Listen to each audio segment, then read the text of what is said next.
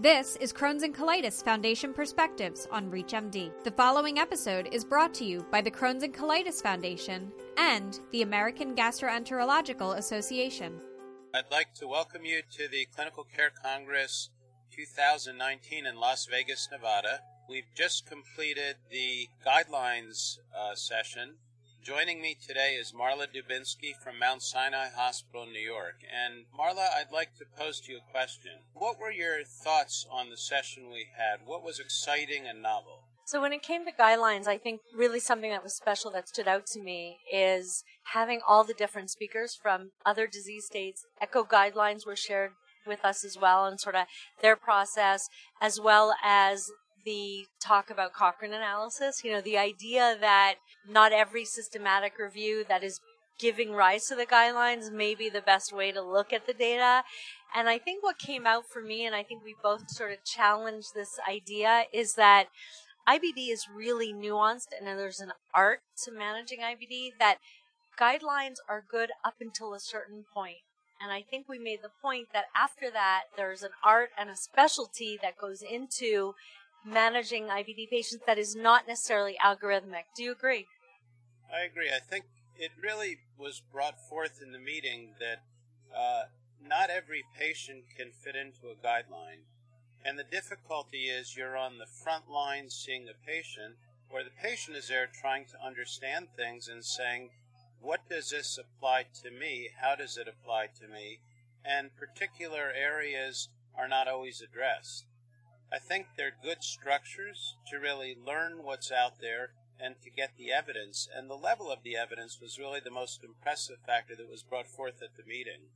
Some of this is eminence-based versus evidence-based, and it's really contingent upon the individual who's practicing to make clinical decisions based on the best evidence. So all in all, it really brought forth the evidence-based approach, the clinical approach without the evidence, and really discussed the appropriateness and the shortcomings of guidelines.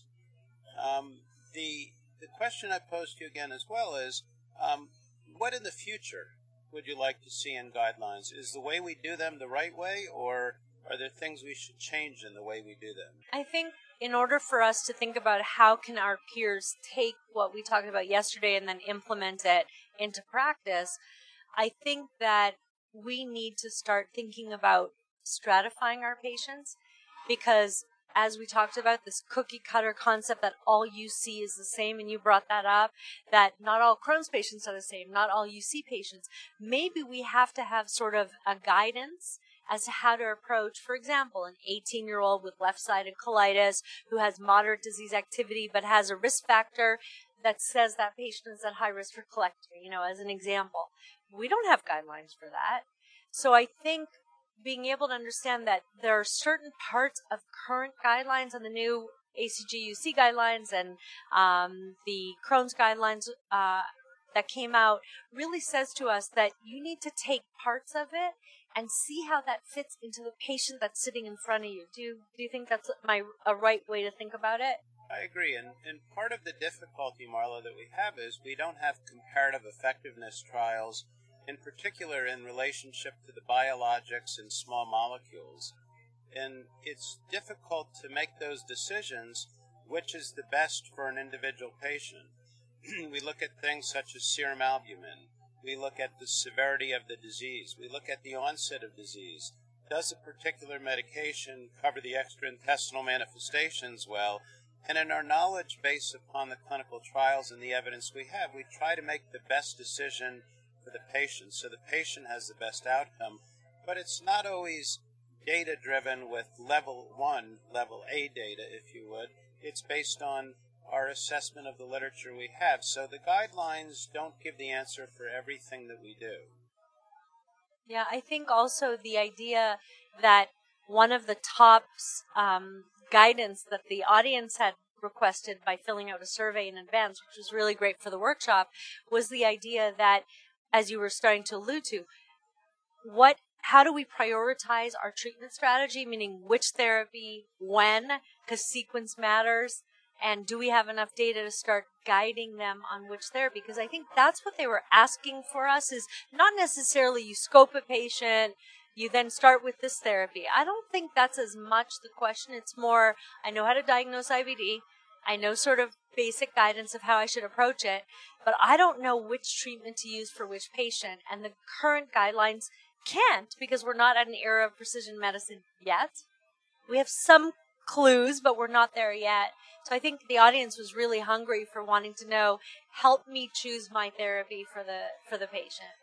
And we're evolving, we're learning, I think, and that's what's come about. We're taking steps that are at the appropriate level. The rheumatologic literature does give that guidance as to which agent is appropriate to use first.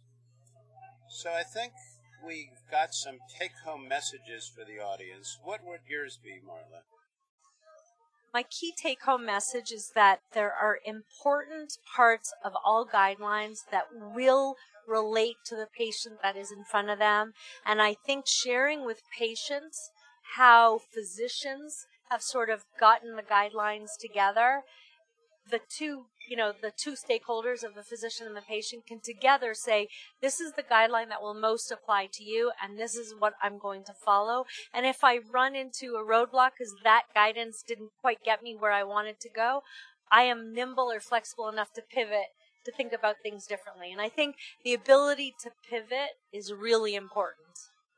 I agree. I think joint decision-making with the patient and the healthcare deliverer, whether that be a nurse practitioner, physician, or other, is critical. And recognizing the appropriateness and the shortcomings of the data we have, but trying to assimilate together the best decision that will give the patient the best potential outcome. And also we touched upon depression and anxiety, how they may influence individual patients' quality of life as well. And I think quality of life should be one of the key focuses that we have. I agree 100%. I'd like to thank everyone for joining us today. We've just completed the clinical guidelines session, and hopefully this is useful for your practice. Thank you, Marla. Thank you. You've been listening to Crohn's and Colitis Foundation Perspectives. To access other episodes of this series, visit reachmd.com/foundation, where you can be part of the knowledge.